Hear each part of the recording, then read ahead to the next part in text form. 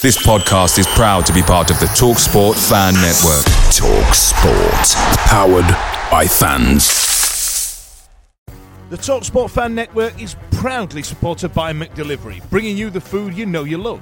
McDelivery brings a top-tier lineup of food right to your door. No matter the result, unlike the Owls, you'll always be winning with McDelivery. So there's only one thing left to say, what's everybody having? Order now on the McDonald's app, and you can also get rewards points delivered too, so that ordering today means you'll get some tasty rewards later on. And between you and me, if you order just before kick-off, you can get it just in time for half-time, but I've not told you that. Only via the app at participating restaurants, 18 plus, rewards registration required. Points only on menu items, delivery free and terms apply. See mcdonalds.com. See you later. This podcast is proud to be part of the TalkSport Fan Network. TalkSport. Powered by fans. Hello from the other side. Hello, good evening, and welcome to this week's edition of Hello from the Other Side from the Wednesday week. As you know, it'll be our preview podcast for the fixture that we've got coming up this weekend, which sees us taking the wonderful ride over to Stoke, where we will be playing, obviously, Stoke City. And I'm really happy to be joining you tonight with Dan from Every Step Along the Way. Evening, Dan. How you doing? Just about seeing me, I believe. Good. This is when we say like a dark, wet United States. This is what we do, you see. We just turn everything off. This is how we live. It's absolutely brilliant. Obviously, we put our content out on YouTube, but we also put it out on as a podcast, obviously, as well. So for the audio listener, those people that watch it on YouTube will see literally just a face surrounded by black. Anybody that's ever watched Red Dwarf, you actually look a little bit like like Holly on Red Dwarf. But we'll get into it. Okay, mate. So let's see how. Talk to me about Stoke. How things been going this season? Sorry. Apologies, I've got a bad chest as well. It's been that good. Yeah, so we started really well. Like, we hammered Rotherham twice in the first one because we drew them in the cup, put 10 goals past them, beat Watford, beat West Brom. We were thinking, we're flying. We've got 18 new players coming this summer from all corners of the world. None of them ever played in the Championship. And we were thinking, yeah, this could go either way. And the initial thing was that Andre Vidigal was the next Ronaldo, was the next Portuguese superstar, and everything was rosy. Unfortunately, by the end of August, we'd sold Jacob Brown, Tyrese Campbell was back injured, Ryan Mai was injured, and Andre Vidigal was injured. So all four attackers were out. That put a little bit of a dampener on things, believe it or not, and we really struggled then. To be fair, when we came back from the international break in September, Ender Stevens had got injured, and that was the one position. I'd say we signed 18 players. We brought Stevens in, and we sold Josh Timon on deadline day, which left Stevens as the only left back at the club. And then he got injured like 2 days later, playing for Ireland, and was out for like 10 weeks. So I was like, the one position that we didn't need anyone to get injured is gone.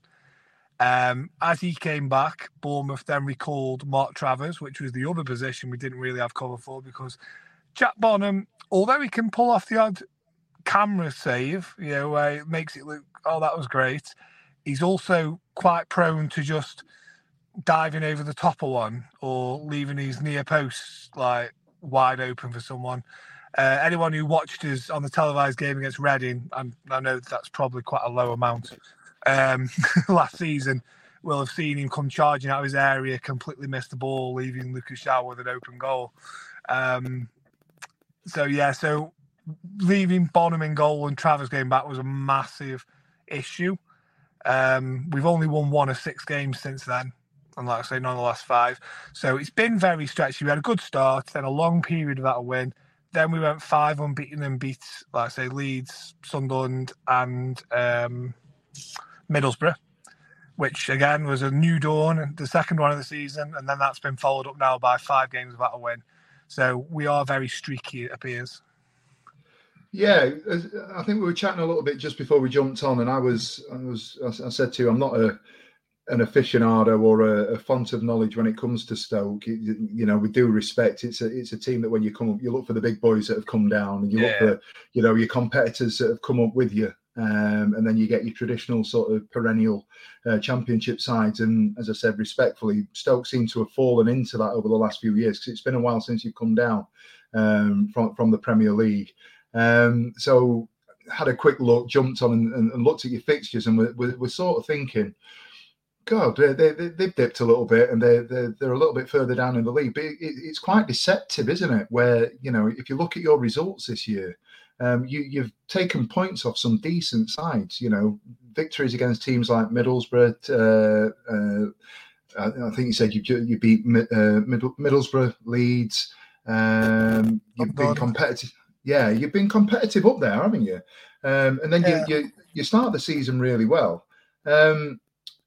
Is it down to the injuries, do you think? Is it down to the people that we've just mentioned, that obviously it's been difficult to replace those? Or is there something else that's sort of sitting behind it?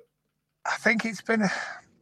It sounds like you're making excuses, but there's been a whole host of things, to be fair. We've had the injuries to, all the attackers out at once, all your goal scorers, if you like, all out at once. Then the two positions that we didn't really have any cover for, both are the ones where we've lost players. But at the same time, if you flip that, you say, well, why sell your left back on deadline day if you haven't got any cover? Why bring a goalkeeper in on loan who can get recalled? And the annoying thing with Travers is he got recalled by both. He still hasn't played a minute for them. It's like he got recalled for a week because they only had one other goalkeeper. Within a week, he was back to being fourth choice, which is really annoying. So why bring a goalkeeper on loan and then not have a number two ready for that if he does have to get recalled? So you could say it's partly, the club's fault as it is.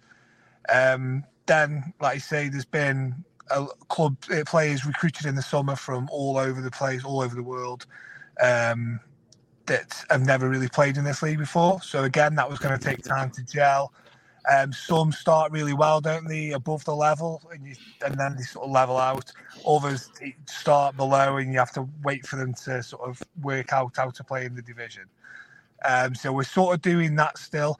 Obviously, the injuries as well haven't helped with that, because it doesn't help with the gelling when the players aren't able to play. So that's sort of dragged that out a bit. Add into that, again, another thing where people say, well, this happens to everybody. We've had apparently 9 letters from the FA saying that we should have had penalties, and we haven't had them. And we bear in mind that we have yet to be given a penalty. To have 9 times the FA contact and say, yes, sorry, we got that one wrong, you should have had one. It's like those could, even if we'd have scored half a dozen of them 9, it probably would make a massive difference in this league. And are they still hanging over you now, or is that something that they've said? They just said they just sent a letter of apology basically to the manager. Came out with, they just sent a letter of apology and said, sorry, our ref balls up. He did not give you a penalty. He should have done. Good luck next week. Right, I'm with you. Right, got you.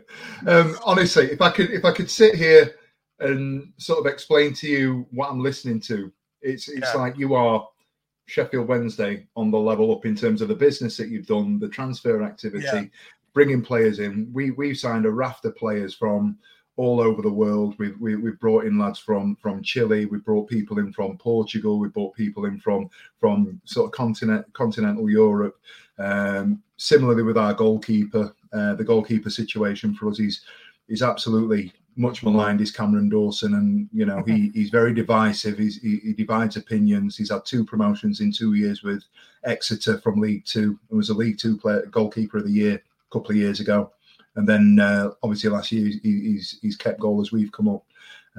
We brought in a lad from AC Milan on loan, and under our previous manager Chisco, he was pretty much first choice, and then Chisco went, and one of the first things that we did was get rid of the lad who was supposed to be decent with his feet, and put Dawson back in.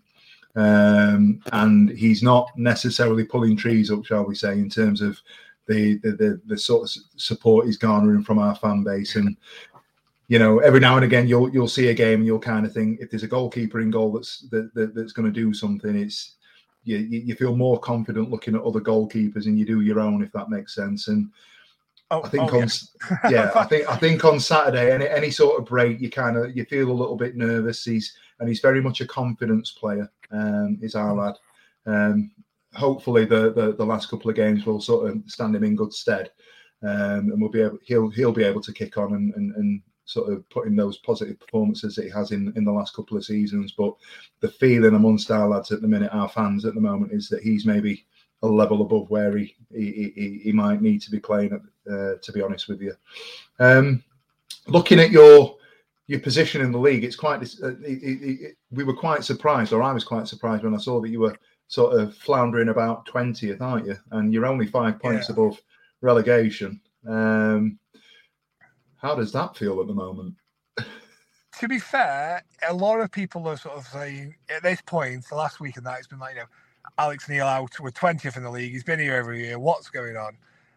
I'm sort of like, well, as I've sort of said before, earlier on here, we brought a lot in. You've got to give that time. There's no point chucking the manager out at this point, because the new manager's only going to want to bring in his own players as well. And you've just signed like an entire new squad in the summer. So let's just calm down, give him at least a season, unless we are in danger. Where if that 5 point gap gets to 1 or 2 and no sign of anything improving, then maybe we does have to bite the bullet. But it's like if we'd have beat Plymouth on Saturday, if we'd have been the one scoring that 97th minute goal, I think we'd have gone 13th instead of 20th. So it's like This league is just when it's that tight. I'm not sure the weight of a placing is that fair. Do you know what I mean? Like to look at it and go, we're 20th. This is a problem, because it's like, well, one win and you're back into mid-table, and then it's like, well, is this a problem now? Is it now not a problem because we've won one game? It's like, yeah. And I mean, I think for us, it's well documented that we are officially the worst championship side, or the side that's had the worst championship start in history. We've been record-breaking Sheffield Wednesday for the last year or so, with the miracle of Hillsborough and the playoff turnaround and so forth. But despite all of that, there's an upswell and an upturn in terms of the morale that we've got. And I'll say it, as shit as we've been at times this season, we brought in a manager and a coaching structure. He's only won 2 games, and we're still struggling. We're still shipping goals, and we've lost games quite heavily. However, under this guy, Danny Rule, it's there's been an absolute turnaround. And I've been watching Sheffield Wednesday for a very long time, and I don't think there's been well, we go back to the sort of the Premier League era before you can find a manager that's galvanised a fan base in the way that he has. So I think we're onto something pretty special. I don't know how aware Stoke are of what's going on at Sheffield Wednesday. So we've obviously seen that you've had an upturn in results, especially in recent times, haven't you? We're winning a draw in the last 2. Yeah.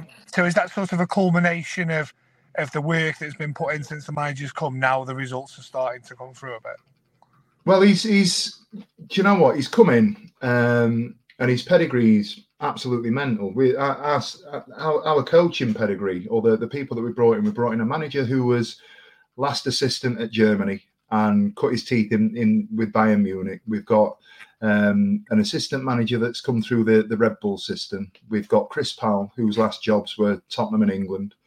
We've got Man United's sports psychologist when Ralph Rangnick was there. We've just brought in a goalkeeper coach from Arsenal. And yesterday we announced a head of recruitment from who's got 20 years of working with Alex Ferguson and Wenger at Man United and Arsenal. Now, as a club that's, we've had our wobbles over the last sort of five years or so, we are struggling financially. And I, for one, am sitting here at the moment thinking, how are we managing to do this? And it's a worry, but on paper, things are looking good for us. And it's easy to say, and I think we've referenced it before. We feel that we may be in a false position at the moment. That's not to say we're going to be, outstanding steamroller in getting into the playoffs anytime soon, because it is a big gap. We've had some significant sort of turnaround since Darren Moore moved on in the summer. It's been a tumultuous 2 or 3 months, if I do say so myself. But we're hopeful. We're relatively optimistic. Our fan base, we always travel well. We always travel in number. We sell out all the time. And I think what you'll see when we get to Stoke is that we'll make some noise, and we'll come and we'll bring a bit of an atmosphere with us. Certainly after taking points off Leicester in a game that we should have won, and taking another win with Blackburn. It's been a long time since we've had that positivity of beating a team that are up there. So yeah, we're feeling pretty positive as we travel along. And we're looking forward to it, to be honest with you. Talk to me about your danger men. Who should I be looking out for on Saturday? So Andre Vidigal has shown, especially at the start of the season. We all know away days are mint, but there's nothing quite like playing at home. Same goes for McDonald's. Maximise your home ground advantage with McDelivery. You in? Order now with the McDonald's app. At participating restaurants, 18 plus, serving times, delivery fee and terms apply. For more information, see mcdonalds.com. See you later.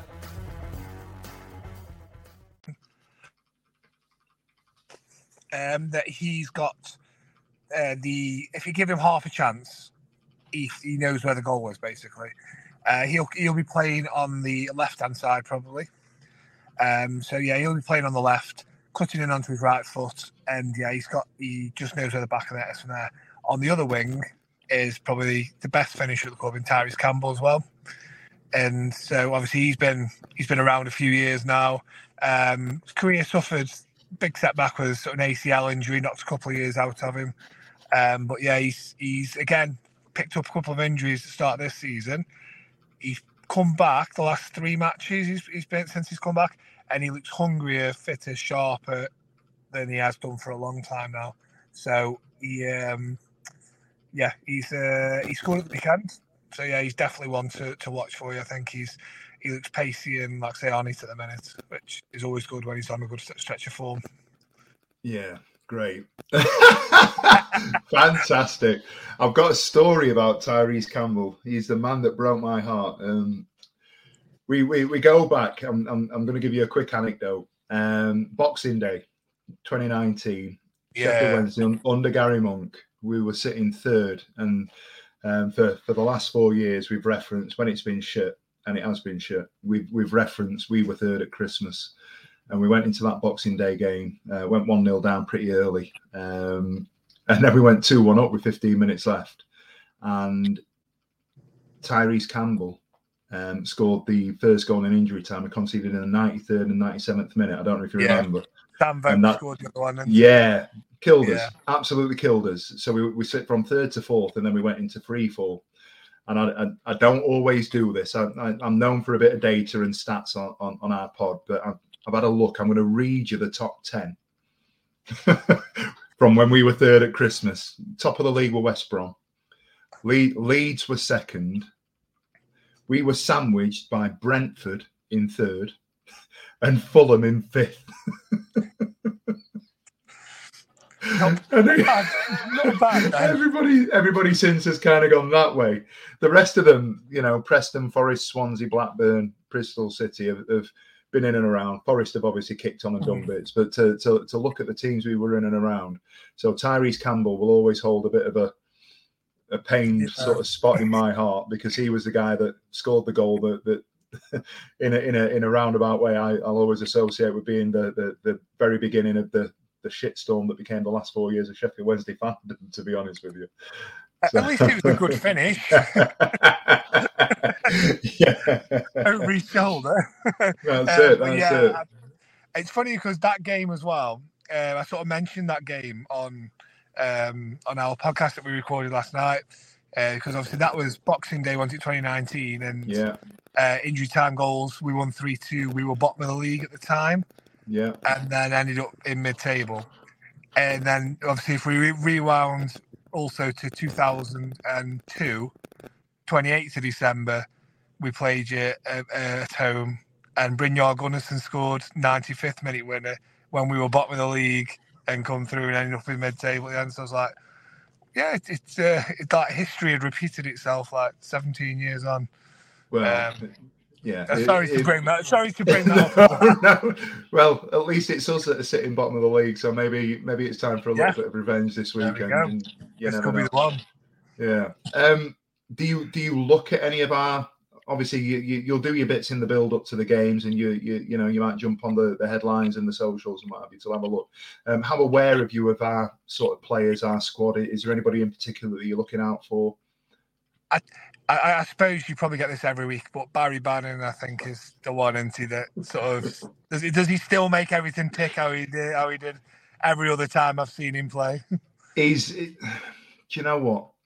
He's becoming, as he gets older, he's becoming a little bit more of a divisive character because he doesn't always show everything, and I think mistakes that are starting to slip in become more noticeable. But he's still, head and shoulders, quality-wise, ability-wise, technical-wise, he's a far better player than somebody who is playing at the bottom of the league. And I think, and I've said on our podcast, I think he gets a raw deal a lot of the time because he sees things that are a little bit more advanced and he does things that are a little bit different to everybody else on the pitch. So he might look for a wall pass or a one touch, and because somebody's on their heels, it goes out of play. It looks like Bannon's done something wrong, when in actual fact he's operating 3-4 seconds in front of everybody else.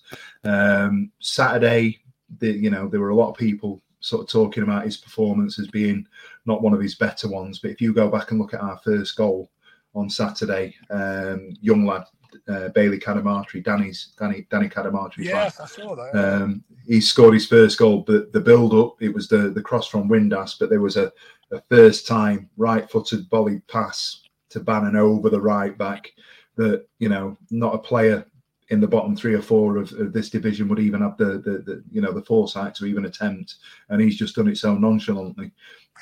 If he's on it on Saturday, things will tick. He still is the talisman. He is rightly the first name on the sheet as far as I'm concerned, and I think the majority of our fan base would still pick him as first. It's just that when if he's not 8 or 9 out of 10, he gets a little bit more aggro. But that comes with the profile of the player that he is. He's still our better player, I think. We've signed a lad, Dishon Bernard, who's played at championship level, was released by Manchester United last year, was on loan at Hull. He's a bit of a Rolls Royce. He's far too good for the bottom end of the championship as well. So we're doing all right. We've got a couple of lads that are starting to settle in now under the new way that we're playing, the new style, the new sort of setup that we've got. So it's going to make for an interesting afternoon on Saturday.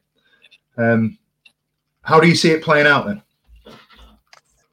Right. So I'm hoping that we get the first goal, because what has happened, I think last season, I think we had 9 1-0 defeats at home, and we've continued that this season, in that when we've conceded the first goal, we haven't won at home anyway. Because what teams have realised that they can do is they can sit back, they can let us have the ball, because what we sort of lack in the midfield, and that is players with, how can I say, the guts, maybe, is probably the kind of way to do it, to make that pass when they know that we've committed everybody into like the opposition's half, and then all the Blackburn were a prime example. But I mean, I don't know about you if you see them yourself, but the way they can attack and the way they're one touch and interchange, they can just rip you apart in seconds when they're on the ball. And so we were like, they did that a few times in the first 10 minutes, and then just went 1-0 up and then just sat back. And we just literally spent the rest of the game just passing it sideways, because we were like, they got everyone back, we committed everyone forward, and it was as if we were like, well, we daren't pass the ball, because what if we lose it? We daren't try that risky ball, because if we lose it and they win it, they are literally in 5 seconds, they're probably going to be through on goal, because of how we'd positioned ourselves around the pitch. And then when we did open up in the last 5 minutes, they did do exactly that and scored twice. So we were probably right to be a bit wary of it, to be fair. But yeah. To be fair, we did that to them on Saturday. We played them Saturday and went one up early, and they were good. As you said, they popped the ball about really well, and Smodic made a bit of a pantomime villain of himself by equalising and then going in front of the away end, gave it one of those. And then we went down the other end and scored 2 in the last sort of 6-7 minutes to shut him up. So yeah, I think, like I say, though, if we concede first, then you're in. You're well in with a chance. Then, if you're in front and we're at home, seriously, you're well in with a chance of 3 points, because we really struggle to break teams down when we're behind. That's exactly what I wanted to hear on the Thursday night. To be honest with you, I'm coming along. I do games. I've got season ticket with my little one, and I do games away days. She's just getting to an age now, 10 years old nearly, where she's starting to enjoy it. So she's going to come along on Saturday. Has been messaging me tonight and sort of saying what we're doing, what's going on, sort of thing. So it's going to be my first trek over to Stoke. Personal question: is it going to be cold, wet, and windy? At the minute, it's absolutely freezing. I would imagine so. Yeah, I would imagine even in June that stadium can be freezing cold. You could have a heat wave. You can have a heat wave outside. It's got its own climate. It's got its own microclimate. As soon as you get indoors, like, what is going on in here? That's it. Brilliant. To be fair, since they filled the corner in about 5 or 6 years ago, the wind, because I think what it was, the wind used to like whistle right around the stadium, come in from all like 3 angles and just like literally just circle. Since they filled one of the corners in, it's not anywhere near as bad as it used to be. Yeah, brilliant. Well, I'm hat, gloves, and scarf are will be in the boot of the car anyway. So, yeah. Okay, last question then, mate. I've kept you, and I really thank you for taking the time out to talk to me. Can you trouble me or can I trouble you for a prediction? I'm going to pray we get the first goal and say that we maybe add a second one later on and go win 2-0. Ooh. Sorry. Yeah, I'm going to be. It's a head and heart one for me. My heart is we're on an upturn. 7 points out of 9 would be great. If we win on Saturday and Rotherham lose, we will be off the bottom of the league and momentum's going our way. But pragmatically, seeing the bigger picture, we aren't going to win every week. And if we can concentrate on our home form and picking up points at home and then scrape the odd point here or there away in the short term until we get to January, I'm all right with that. I personally would take a draw. And I think we'll probably hold out for a low scoring draw, maybe 1-1. Maybe I think we'll book the trend and score, and it's the absolute no Sheffield Wednesday thing to do to allow you to get back into it late in the game with a Tyrese Campbell 90+3 equaliser, no doubt. Dan, that's been brilliant. I really appreciate you taking the time. I know you're out and about and you're on the road. Before we go, do you want to give your channel, your socials, your pod a bit of a plug? Yeah, so we're on obviously we're on X or Twitter, whatever you want to call it. We're also on that's at Every Step Along. Same for Threads as well. You'll find we've got a Facebook group, and also the podcast is just Every Step Along the Way. So you'll find it on anywhere that you can listen to a podcast. Brilliant, mate. And if there's obviously any Sheffield Wednesday fans want to try and check out the opposition's viewpoints, they can jump on and have a listen to that.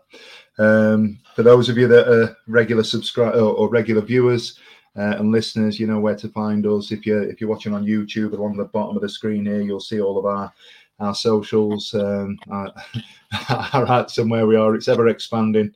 The live show Monday, we jumped on Twitch for the first time. Middle-aged men trying to figure out new social media platforms has been something of an experience, but we're with it. We're down with the kids. I think the only one that's missing at the moment is probably Snapchat, so that'll be next. I'll get my little one to run that for us. But as I said, Dan, half an hour, great half an hour as well. Really appreciate your time. Yeah, really enjoyed it, mate. Thank you. Yeah, cheers. All the best, mate. Thank you. Cheers, mate. Thank you. This podcast is proud to be part of the Talk Sport Fan Network. Talk Sport. Powered by fans.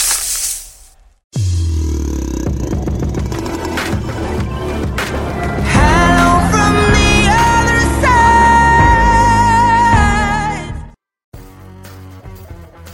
It's the 90th minute. You've got all your mates round. You've got your McNugget share boxes coming down the left wing ready to go.